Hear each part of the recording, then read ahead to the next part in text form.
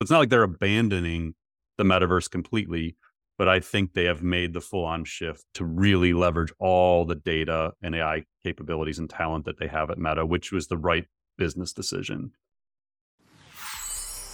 Welcome to the Marketing AI Show, the podcast that helps your business grow smarter by making artificial intelligence approachable and actionable. You'll hear from top authors, entrepreneurs, researchers, and executives as they share case studies, strategies, and technologies that have the power to transform your business and your career. My name is Paul Raitzer. I'm the founder of Marketing AI Institute, and I'm your host.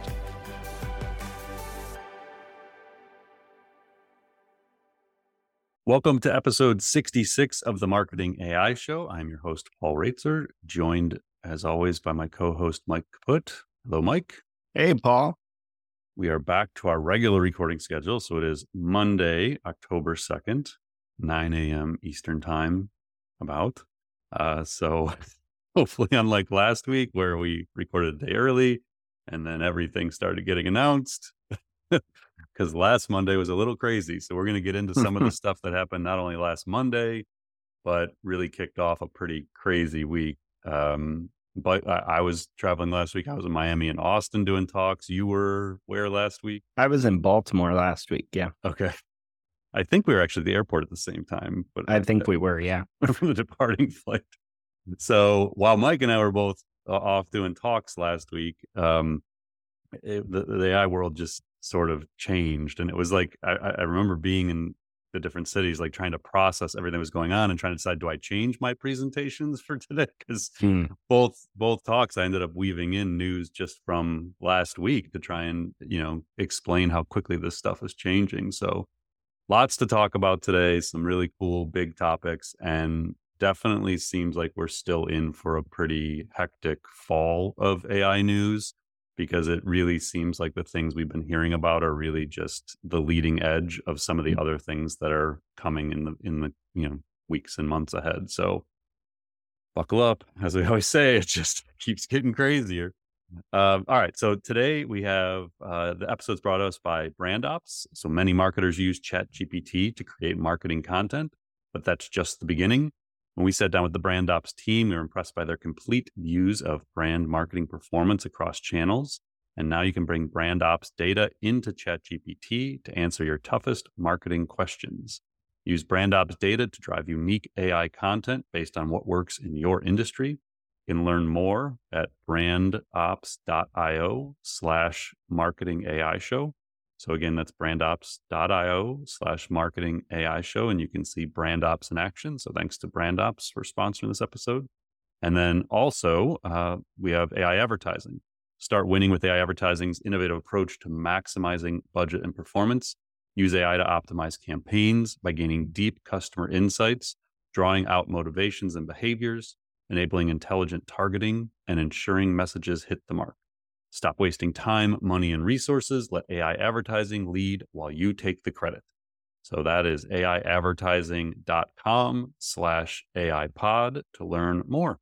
And then just wanted to mention, we've talked about this, I think, on last week's episode, but we have the AI for Agencies Summit coming up November 2nd. That is a Marketing AI Institute event.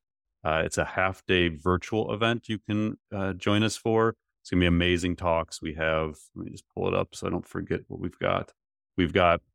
I'm doing an opening keynote on AI emergent agencies. So what the future of an agency looks like.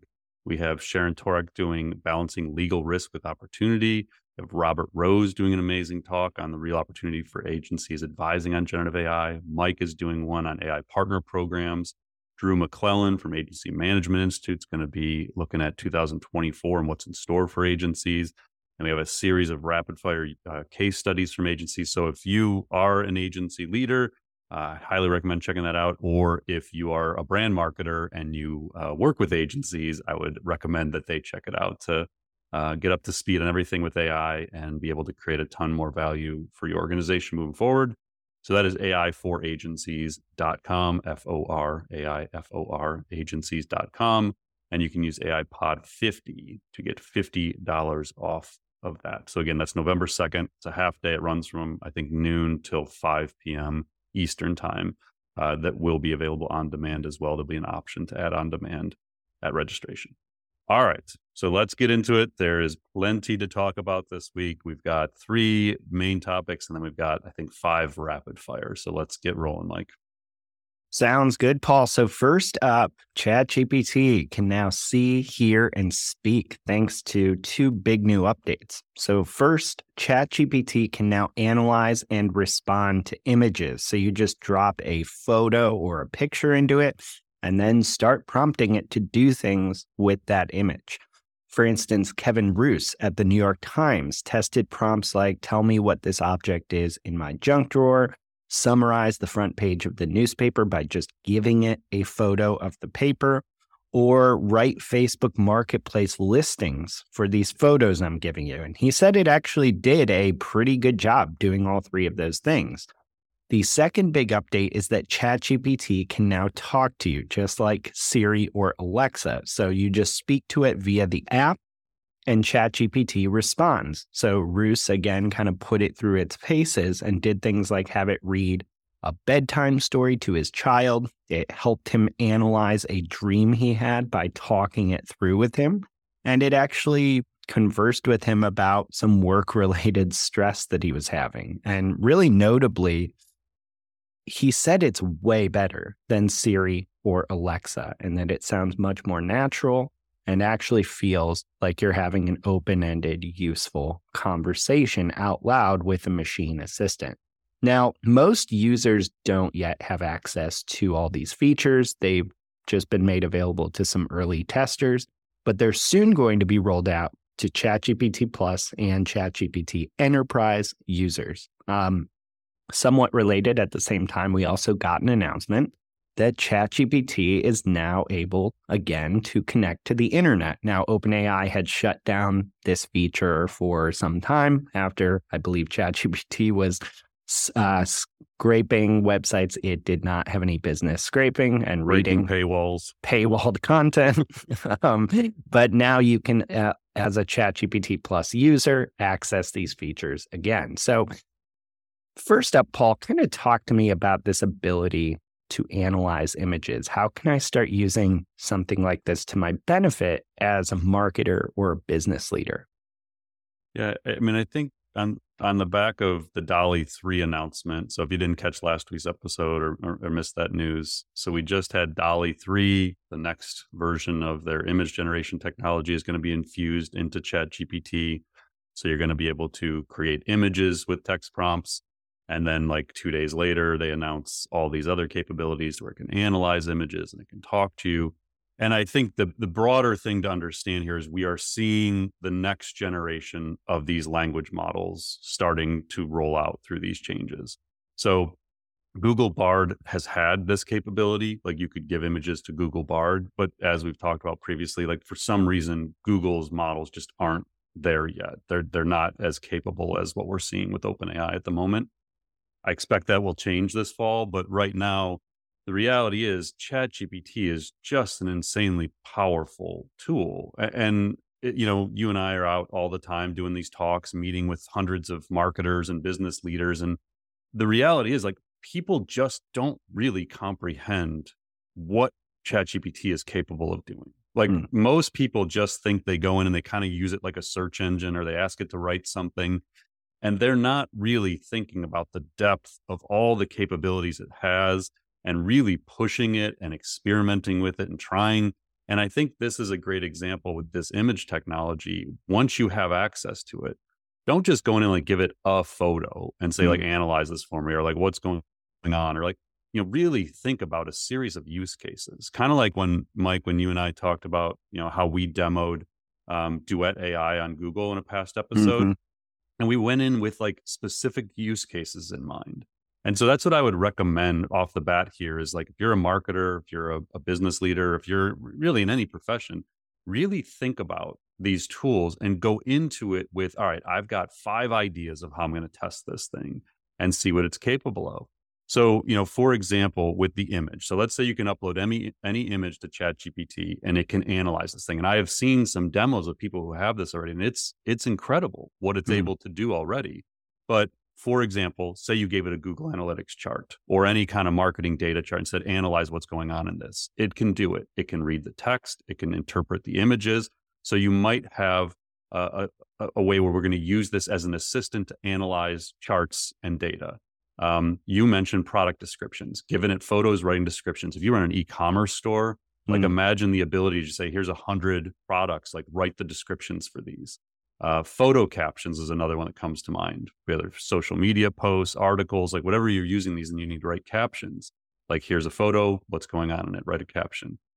Explaining visual concepts. So this is one that immediately came to mind because I happened to be reading the research report that Ethan Mollick and the team did on that BCG study we were talking about, where they a couple of weeks ago, where they analyzed yep. 758 consultants and the increase in performance using GPT-4 or not. And this research report had these charts in it that, like, I've looked at these things 5 times and I can't actually understand what in the world the charts are showing. And so, like, that would be one where I would say, okay, just throw it in ChatGPT. I'm obviously not smart enough to figure out what they're trying to represent here. Like, what is this chart saying? That would be an example of how I might use it.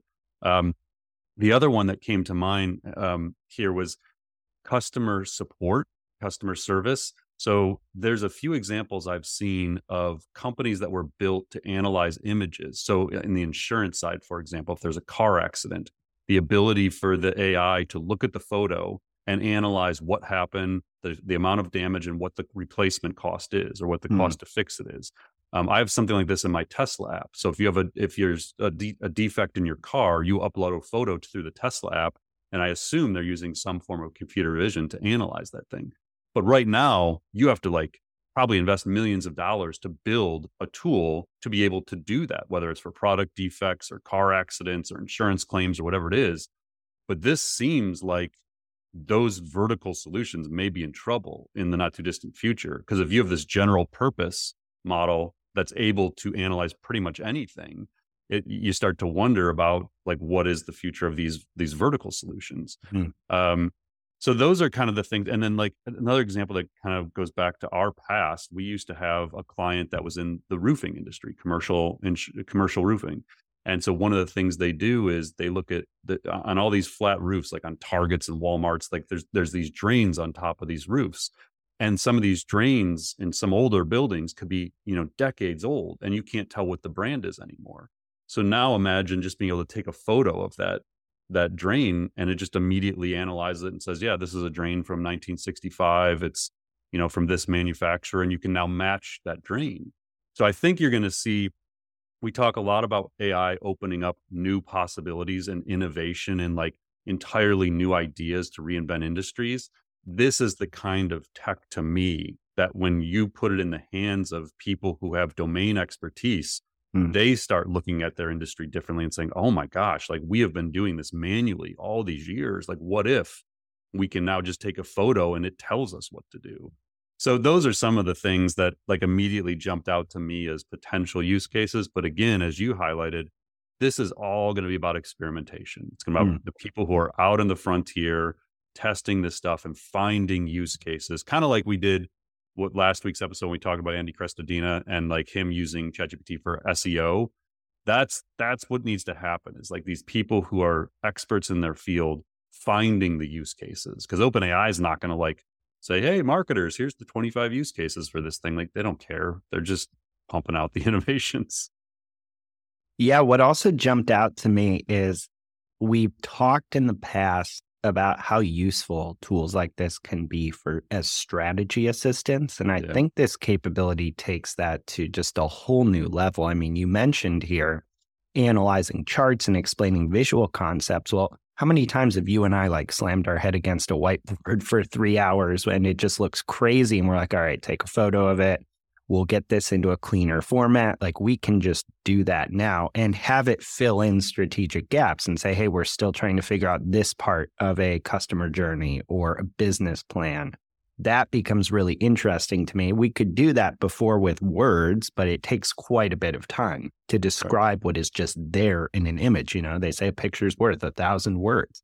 I think that's really interesting. I'll be very curious to see as well any type of web development and design. This kind of harkens back to that first, I believe it was the first GPT-4 demo, where they basically wrote on a piece of paper what a website could look like. And then it can create it. This is the promise of that. We could literally sketch out in 2 seconds how we want a homepage of our app to look and say, hey, I'd like you to attempt to code me a prototype.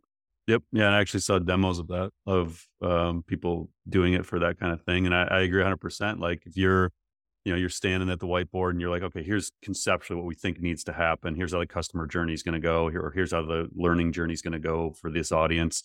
And you like get a model in place and it's like, and it's because so many times, like I'm sitting in my office basement at 11:30 at night on a Saturday, trying to like conceptualize something, and you just need to talk to somebody or like think Mm, it through. And I'm not going to bother you at 11:30 on a Saturday. So you're like, okay, let me just like get this concept, take a picture, put it in ChatGPT and say, here's what I'm trying to do. Here's what I have so far.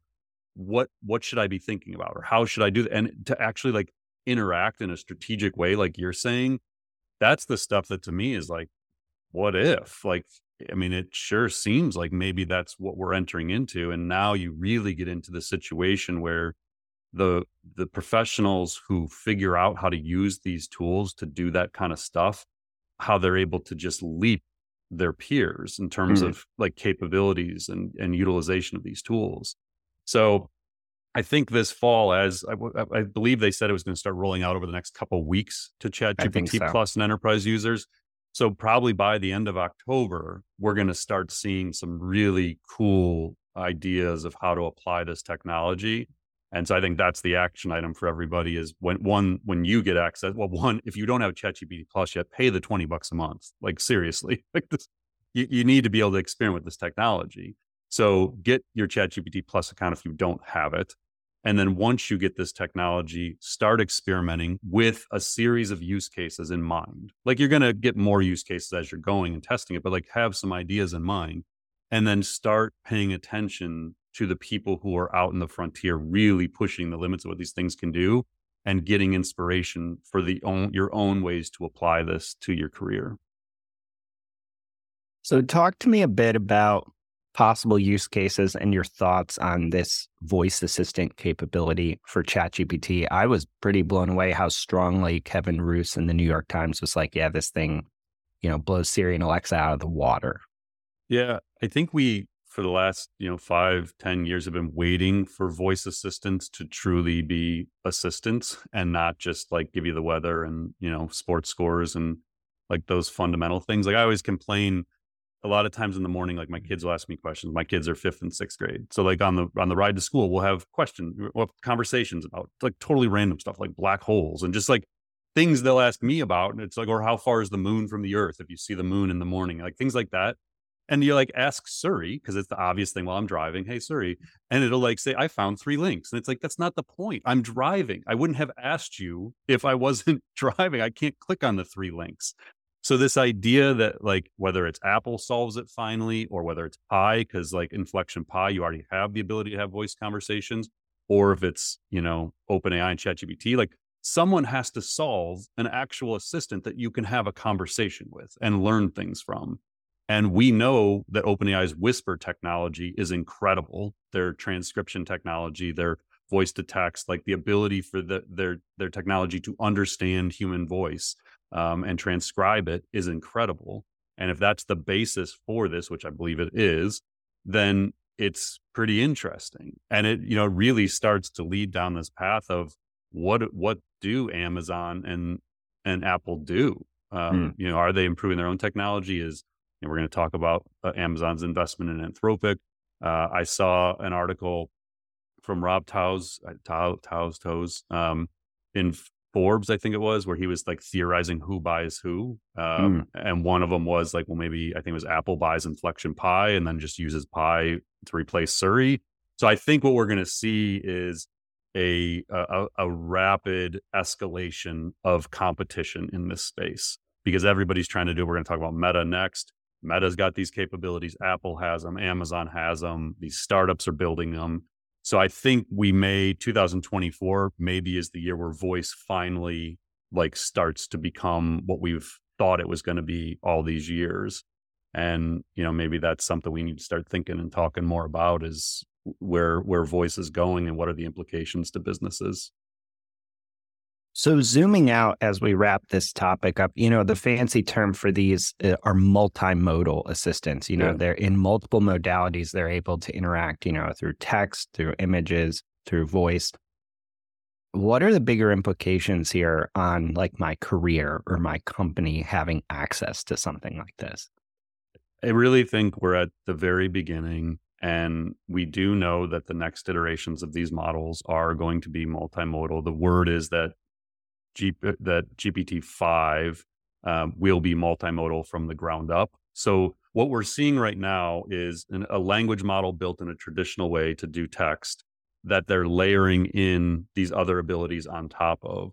The rumor is that the next version of GPT from OpenAI will be built multimodal from day one. My assumption is that is what Google is doing with Gemini, their next model that's supposedly going to be more powerful than GPT-4. So we've known that multimodal, as you called out, is the future of these things. That was like the given of what happens next. There's always this like, well, where do we go next with this technology? Multimodal, the ability to take in and output images, video, audio, text, code, all of these things. That's what these models are going to be capable of. So what are the implications to us in business? It's like, that's the $1 trillion question. Like, what does this do to the way we work? What does it mean to different industries? You know, you really have to sit down and start projecting out on an individual company or industry level. It's very hard for us to prognosticate, like broadly speaking, horizontally across all industries to make some blanket statement about the impact it's going to have. But I think what it is the leaders in different industries who get there first and test this technology, they're going to find the ways to reinvent their own industries, whether it's accounting or law or agencies, marketing agencies, HR, finance, whatever it is.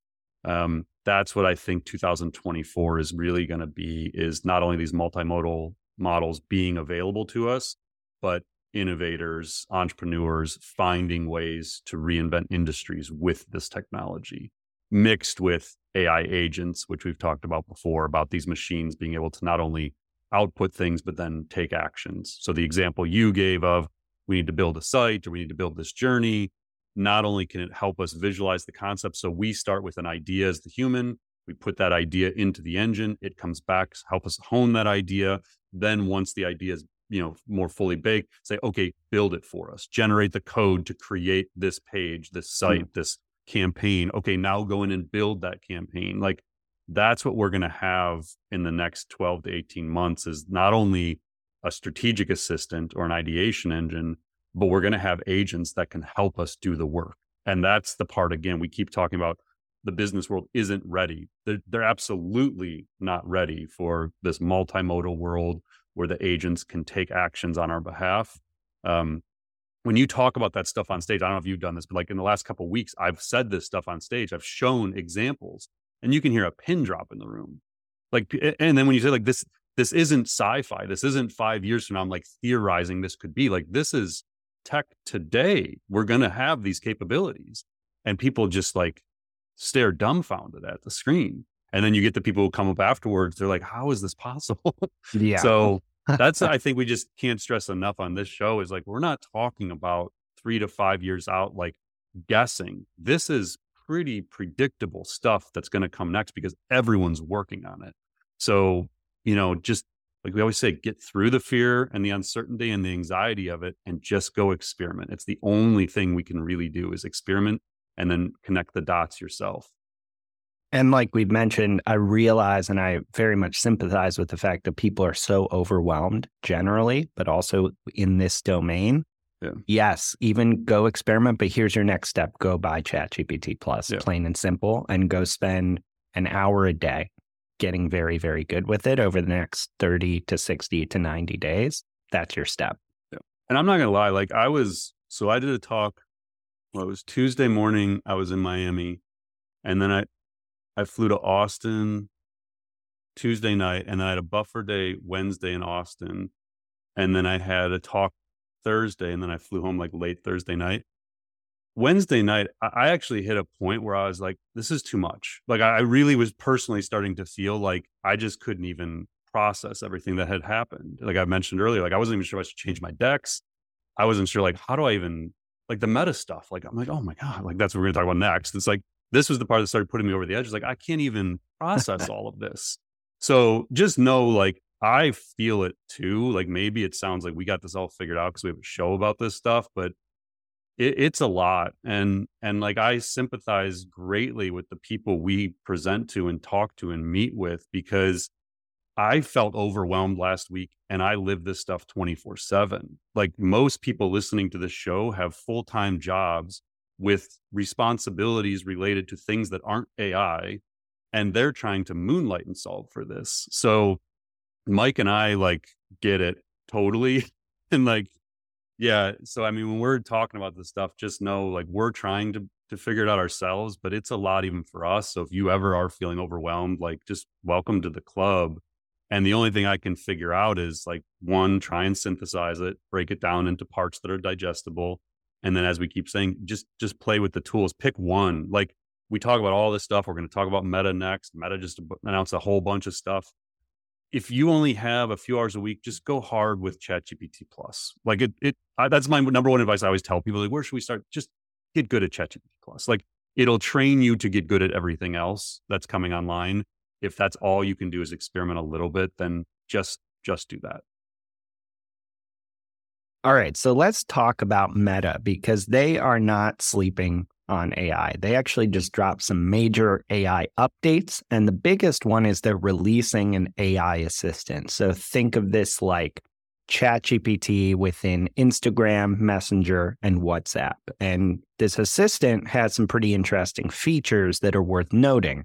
First, it's conversational, just like ChatGPT or Claude or any of the others. It's going to connect to the internet via Microsoft Bing, and it will also generate images like Midjourney or DALL-E. Now, here's the kicker, though. Right now, it is not trained on any public user data from Meta's different social networks and apps. But reporters at The Verge have kind of hinted, based on their interviews with the company, that it very well could be trained on that data very soon. And I think this is really interesting if they're right, because if you think about all the data that Meta is sitting on, we're talking things like billions of Facebook posts, messages, comments, Instagram photos, feeds, and reels, and of course, WhatsApp conversations. I mean, if you imagine an AI tool that can interact with all this, this starts to unlock some really, really fascinating AI use cases across social media and probably business and life at large. Now, also, in addition to this assistant, Meta announced some other AI features of note. You'll be able to soon create AI stickers. Stickers are existing functionality right now across some of the platforms. AI will be able to help you generate those. You'll be able to edit images with AI on Instagram. Interestingly, they've noted that these images will be tagged to indicate that AI was used on them.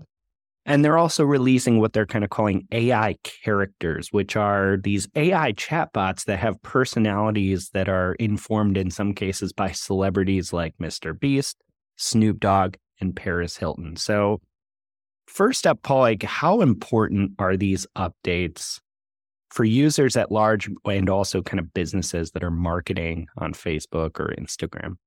Yeah, first, the thing that jumped out to me is I think we're officially shifted from metaverse to AI at Meta. So if you recall, they changed their name to Meta. Facebook is still, the social platform, but they were all in, and rumor was they'd spent like $10 billion on the metaverse and it just hadn't delivered.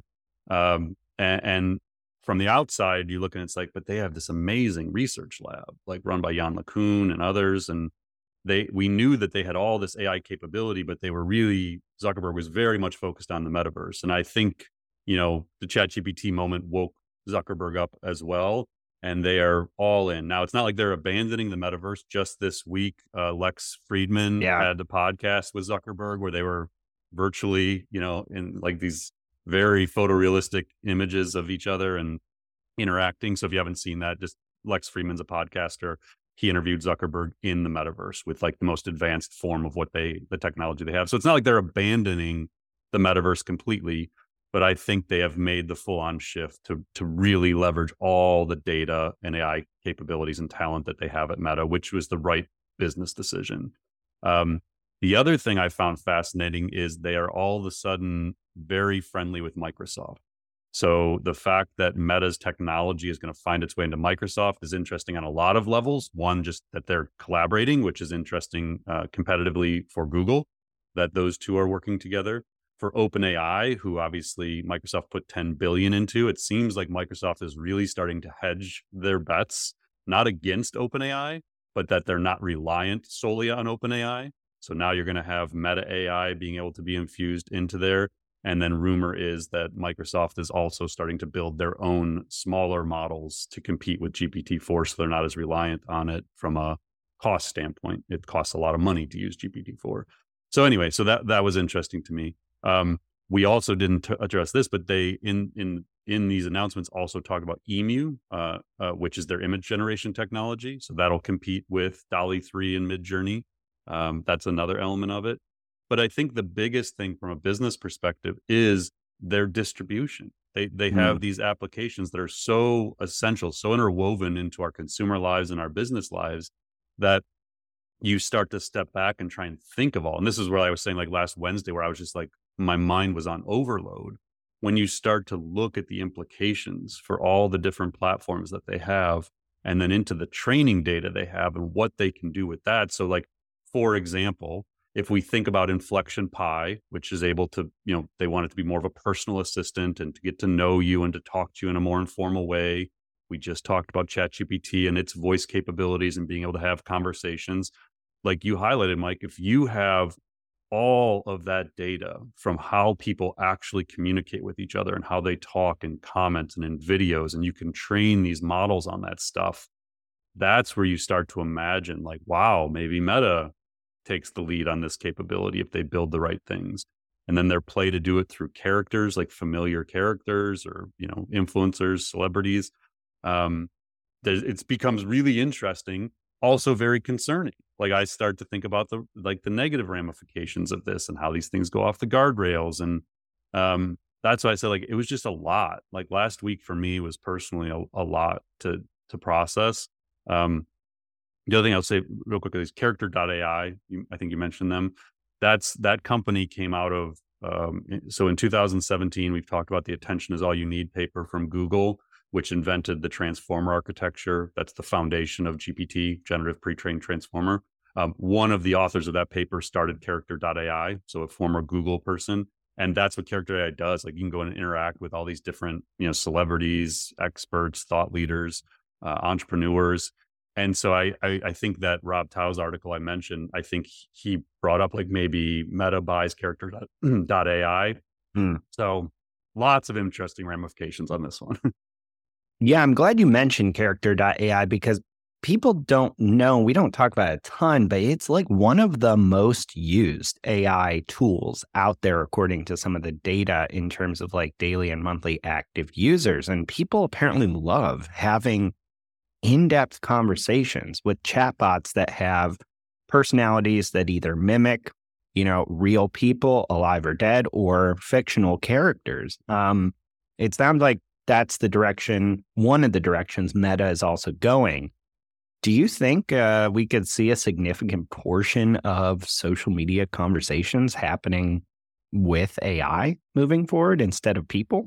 I mean, it's sure possible. I got asked the question in one of my talks in the last 2 weeks about like people having relationships with their AI. Mm-hmm. I was like, yeah, that's happening already. And I certainly think you could get to the point where you just start to trust these interactions, and maybe you can, and I think that's what Meta's going to enable is like, you can build whatever you want, like build me an AI agent that's an expert in business law and has, background in finance, because as an entrepreneur, I just need somebody to talk to about this stuff. And I would imagine you're going to be able to kind of like create your own characters, if that's what they're going to call them. I don't know if that's what's going to stick as like the name, but again, like you look at the technology and the advancements on the surface and it's like, oh, that's interesting. Here's the ways we could use it. But the more interesting thing is to actually stop and ponder, what are the innovative ways this will be applied? And that's what I start to think about is,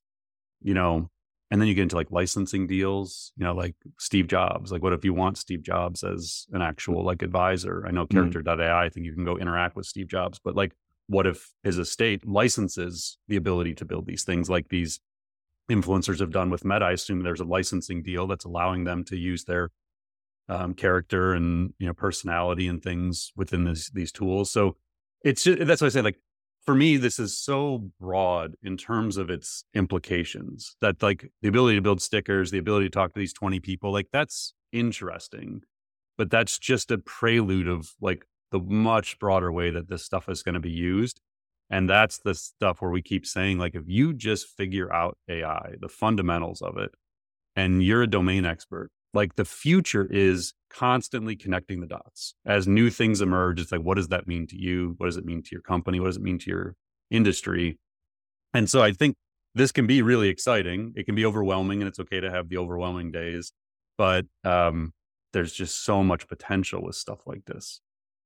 Yeah, and I think it's tempting sometimes for some people to say, okay, maybe in one way or another, I'm not super interested in Meta. Like, I don't use Facebook anymore that much. I'm not very active on Instagram, though plenty of people are. But, Yeah.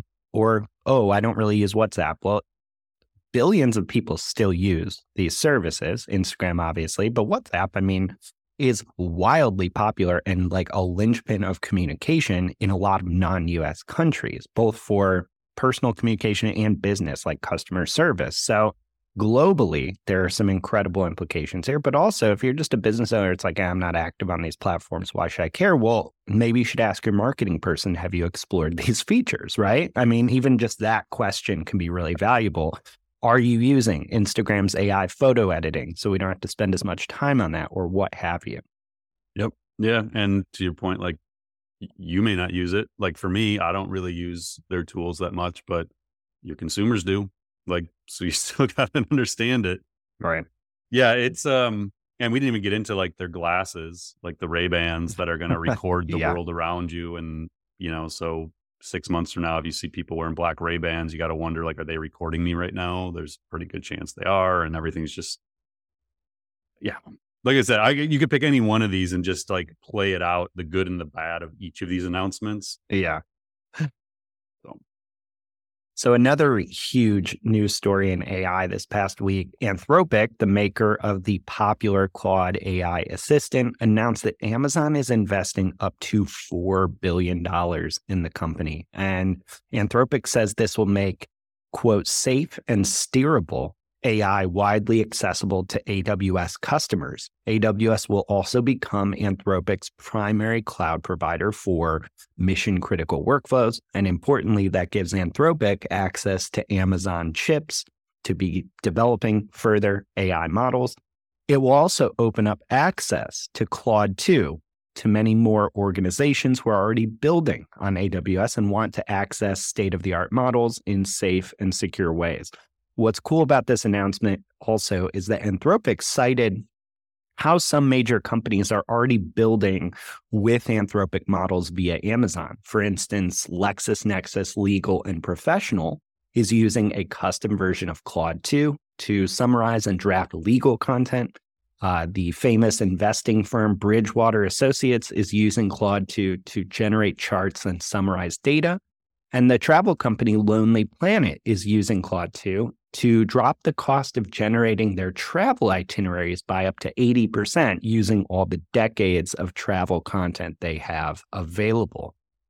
So first up, what does this mean for Anthropic and its competitive position in the AI landscape?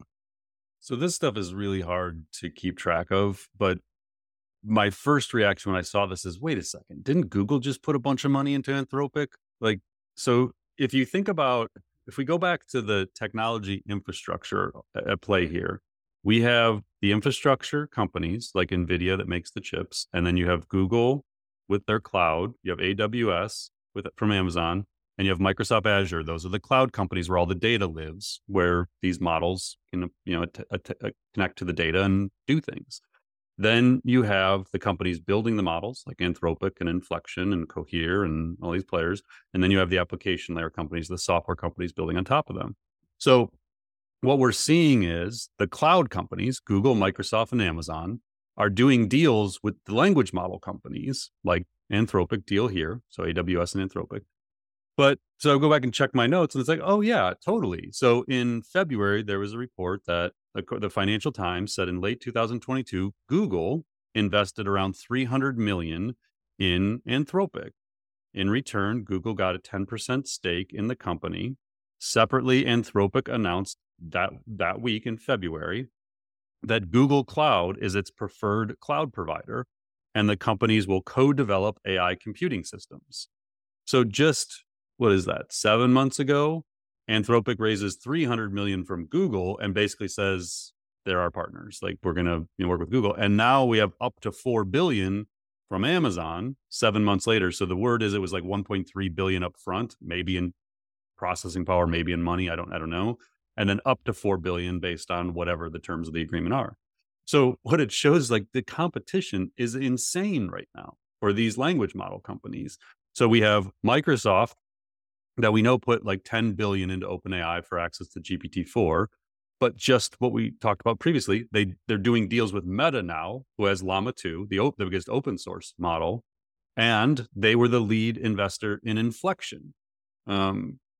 So that was earlier this year. Then you have Google, who's invested in Anthropic and Cohere that we know of, and probably others. And then you have Amazon that did their deal with Anthropic, but they also put money into Cohere, and they're doing deals with Meta, and they have Stability AI. Now, it is like mind-boggling, like how the space is playing out right now. And then keep in mind, like Dario Amodei, who's the co-founder of Anthropic, was the vice president of research at OpenAI, and prior to that, he was a research leader at Google. So I know a few episodes that we talk about how all these people are connected. They all work together at different times. They all came from like the same company trees. Yeah, that was, I mean, it's a huge deal what they're doing. We had a whole episode where we talked about Dario and the interview he did about what Anthropic's building. So if that would be a good one to go back and listen to get more context around Anthropic. But they are a major player. They're investing obviously billions in building their next generation models, which will be multimodal. Dario, the founder of Anthropic, was the guy who I think led the development of GPT-1 and GPT-2 at OpenAI.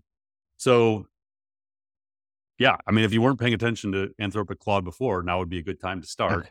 And they're the one, again, if you're not familiar, they have the largest context window at the moment. So what that means is if you want to do a prompt in Claude, you can give it up to like 75,000 words as part of the prompt. So you could give it a whole novel. You could give it the last 100 like customer service transcripts. You could give it, 1,000 sample emails. Like you could give it all this stuff as like training data, basically, to drive the output. So major player, crazy the amount of money that's getting thrown around to these language model companies. You got to think at some point somebody buys someone. Like, I mean, I assume that in all these deals there is some sort of like right of first refusal on acquiring the companies. I don't know. Like it's wild. So what does this mean for me if I'm an AWS customer today? I think they said that it's actually like widely available already, that if your data lives in AWS, you can now start training Claude models on your data safely, securely, already through procurement. Like it's already there. So I think that's the biggest implication is Claude 2 is now baked right into your AWS account, and you're able to start using your data that's already living there to build things with Claude. So obviously, as we know, in some of the work we do, enterprise adoption and development of this stuff is complicated. But at a general level, if you are an enterprise trying to build your own model or customize one and you're an AWS customer, you probably need to be looking into one of the models they offer. Having your CIO, like your data team. Yeah. This is one where like if you're a marketer listening to this, you're probably going to need some help. Like you're not probably going into AWS and starting to build your own models, but you're bringing business cases for ideas to build, some pilot models, things like that. So knowing it's possible and being able to go have a conversation with the people in your company you need to talk to start testing it out is really the key there. So if I'm not an AWS customer, what kind of lessons or takeaways should I be thinking about in light of this development? Well, if you're a Google or Microsoft, you have similar capabilities with other language models. Like this is the future. So again, the cloud companies, there's 3 major players. If your data lives in those, all three of them are trying to build the ability for you to develop language models in your company based on these other foundation models. So maybe you're building with Anthropic, maybe you're building with Cohere, maybe it's Meta's Llama 2, maybe it's Stability AI, maybe it's OpenAI, GPT-4, whatever. These are the models that you're going to build on. So your data's got to live in a cloud, and then you use one of these models to basically train custom versions for your company. Maybe there's a customer service version and a marketing version and a sales version and a HR version. Like, that's the assumption we're under, is you're probably going to have a collection of these models in your company that are tuned specifically for different applications or different business functions. And maybe you're an AWS customer and one of them is built on Cohere because Cohere is best at marketing, and maybe another one is built on Anthropic because it's best at handling HR and legal. Like, that's the unknown right now, and that's why consultants who can help solve these strategies are going to make a lot of money in the coming years. All right, let's dive into a bunch of rapid fire topics. First up, what if you could translate your favorite podcast into another language instantly? This is soon going to be a reality for at least some podcasts, because Spotify is partnering with OpenAI to launch a new AI voice translation feature for podcasts. This tool will let podcasters create versions of their shows translated into other languages. And this isn't just standard kind of translation. Spotify's AI will actually create a synthesized version of the podcaster's own voice in the new language. And they're actually starting to roll this out with high-profile podcasters like Dax Shepard and Lex Friedman. The tool actually uses OpenAI's Whisper technology for transcription and translation, and it uses new audio replication technology to clone the voices. Right now, the initial languages they're supporting are translating into Spanish, French, and German from English. Right now, it's actually unclear how widely Spotify plans to roll this out. At the moment, there are some concerns that rolled out in the wrong way, this could lead to misuse, synthesizing people's voices. So, you think? It definitely sounds to me, Paul, that we now have the ability to just immediately translate podcasts into different languages. Like, whether Spotify rolls forward with that or not, how should I be thinking about a podcast strategy to prepare for this? I just got like lost for a second in how easy it is to scrape and like steal text online, like to publish stuff and make it appear as it's your own. And now I'm wondering if like it's going to be that easy with podcasting. So if you can synthesize our voices, which you can, and you can write a script with Claude or GPT-4, which you can, and you can publish a podcast under our voices with us saying stuff we've never said, you can do that. Like that's doable right now. Like there's no advancement in technology needed. When I first saw this, the next unlock is not only more languages, with which Meta and Google are actually the leaders in number of languages that they can do translation to. So I would see them playing in this space. But the next is going to be deep faking of the mouth to move with the translation. Yeah. Because right now, I think their technology is just voice synthesis and translation, but the words don't match the mouth. But that is not out of the realm of possibility in the next 12 months either. That you could actually deep fake our entire thing. And we could have a Spanish edition of each podcast episode. You could watch it on YouTube and it looks like you and I are speaking in Spanish. This tech scares me, honestly. Like it's fascinating from a business perspective. There's no turning back. I'm not saying like we should stop this. It's coming. It's already here in many cases, but I worry about this kind of stuff a lot. Like it's going to be so easy to replicate anyone's voice and have them say whatever you want them to say and create audio. And as far as I know, like we're still trying to figure out how to know if AI generated text or images. Like I haven't heard anything about the ability to analyze whether or not someone actually said anything. Right. Like, I don't know if there's AI detection technology for audio yet. I would assume someone's working on it, probably the US government. I would imagine DARPA has something for this, but I haven't seen any research papers on that, the spread of synthetic audio and how are we supposed to know if you and I said what we said kind of thing. I know this was supposed to be like a cool podcasting example, but man, this one, this one worries me a lot. Yeah. Yeah. Wow. But yeah, cool tech. I guess the implications are you're going to be able to unlock more markets, which is on the pro side. Our podcast, our content is English speaking audiences only. And that's not the only language spoken in the world. So it'd be really nice if we could open up to other audiences, and especially if you have, valuable content to share and to help people, it'd be nice to know you can spread that further. I don't know the checks and balances. Like, I don't know who verifies that the translation is correct. Mm. This goes back to like, I assume you still need a human in the loop that makes sure that the accuracy is there for these translations, or are we just going to like say, whatever, we trust the tech, it's 97% accurate, and like, let's just, every brand just now starts putting out all these translations of audio and text with no verification of whether or not it's accurately translated. I don't know. This is, again, audio. We've said it before. Like, I think 2024 is going to be the year of audio too. Like, it's going to be, video and audio are going to be huge next year, as well as AI agents. But it's not a space I've studied a ton, and I don't know that there's been nearly as many AI research papers that have come out on the audio side. It's like we're just starting. We're like where image generation was in spring of 2022. I feel like that's where we are now with audio, that it's just starting to have its moment, and now we'll start getting a ton more innovation and research in this space. Mm. So in some other news, the Writers Guild of America reached a tentative deal to end its 146-day strike. So this is marking some major progress towards resolving Hollywood's labor disputes.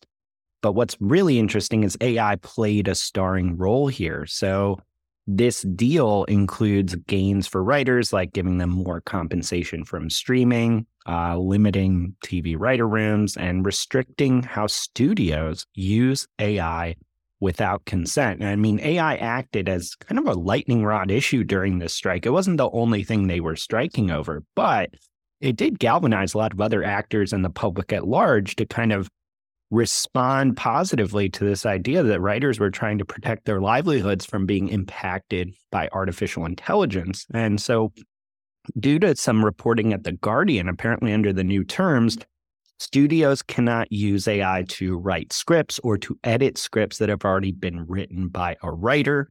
And it also prevents studios from treating AI-generated content as source material, like a novel or a stage play, that screenwriters could then be assigned to adapt for a lower fee and for less credit than a fully original script. So, Paul, what did you take away from the AI-specific provisions of this deal? Everything I saw was that the writers won here and set an important precedent. And I think we're going to see similar follow-on in other industries. And the basic takeaway, it appears, as you were saying, was like the writers are allowed to use the AI to assist in script writing, but the studios aren't allowed to replace the writers, in essence. So you can't use the AI to do scripts or to improve them. So that's the main thing, is that it appears as though the writers got what they wanted here, which is the ability to use it while protecting themselves from being replaced by it. So I would expect we'll see, some other industries very quickly that'll use this as precedent to protect other humans. And it's a tricky one, because in reality, as we talked before, like, it probably could write scripts. Like, with the tech we have today, it probably could do it. And as it gets multimodal, it could probably even build storyboards as it's writing it. So I think it was important that the writers did what they did now, because I feel like if they didn't negotiate this here, they would have lost the chance. Like, this was the one moment where they could get these concessions, because the tech is going to make possible the things they were afraid that it would be able to do. So in other news, Getty Images is partnering with NVIDIA to launch Generative AI by Getty Images, which is a new AI image generation tool trained only on Getty's licensed photo library. It gives users full copyright protection when they publish images commercially created by the tool. So The Verge actually tested out the tool and found that it generated pretty high quality, realistic photos, from text prompts, just like any other image generation tool. And these were based on actual stock photos that Getty owns. They did say when they tried to generate illustrations, those were a little less sophisticated. But in terms of actual stock photos created by AI, they were quite good. Getty has also said it's going to pay creators if it uses the AI generated images they create to train the current and future versions of the model. And it is also limiting images of real people so that you can't start manipulating photos to look like public figures and spread misinformation. So I guess when I'm reading this, I'm thinking to myself, is Getty now a viable option for me if I'm a business that wants to avoid all these possible legal issues with using generative AI? Yeah, I definitely think for enterprises that are more risk adverse or worried about, being sued for using like a Mid-Journey that, maybe use some illegal images to train its models and eventually, you get sued for it in some way. This seems like a safer route. It's not going to be as good. Like that's like right up front, we'll just acknowledge Mid-Journey DALL-E 3, they're going to blow this out of the water most likely because they don't have as many guardrails and limitations to how they were trained, and therefore the quality of what it's able to output. But for corporations that want a safer route, this is probably it. Now, I just to clarify, it says it gives users full copyright protection when publishing images. What I would say there is, I think what they're implying is copyrights weren't infringed upon to train the model. That does not mean you can own a copyright or a trademark to something you output from the model, because that's not currently allowed under US copyright law. So just to clarify there, just as like something to consider. So yeah, I would say this is probably a more conservative play, probably safer play for bigger enterprises that have to worry about or have legal challenges to using a tool like DALL-E or Mid-Journey, where they may get questioned about the legality of how the models were trained. So in a pretty major issue in AI this week, it looks like Google has been indexing at least some of the conversations that users are having with Bard, meaning that they were starting to appear in search results. Now, they've clarified the issue since. On Thursday, Jack Krawczyk, a senior product director at Google who works on Bard, tweeted that the only a subset of chats were actually indexed. And these were chats that users had already agreed to publicly share based on Bard's terms. And they were also chats that they had linked to publicly elsewhere online. So I believe that's where the issue came from. Google actually indexed those and started displaying them in certain search results. But he also said that those chats have now been removed from Google search. So it doesn't sound like this became a widespread issue. It doesn't sound like it's something you necessarily need to worry about, that suddenly all your private chats with Bard are going to be in the public sphere. That's all really good. But I kind of have to ask the question that might be on the minds of other people in the audience. Like, is Google losing its step? Like, we've seen a series of kind of underwhelming AI releases from them, and now stuff like this. I don't know. I would read too much into it. I think they got caught. So basically, the way it worked, just to clarify even further, if you went in and did an output in Bard, like you gave it a prompt and it gave you something, and then let's say I did that and I wanted to share it with Mike, and then I chose share link with Mike. That sharing of the link to Mike, whereas the user, I would assume only Mike is going to get that link and be able to access it.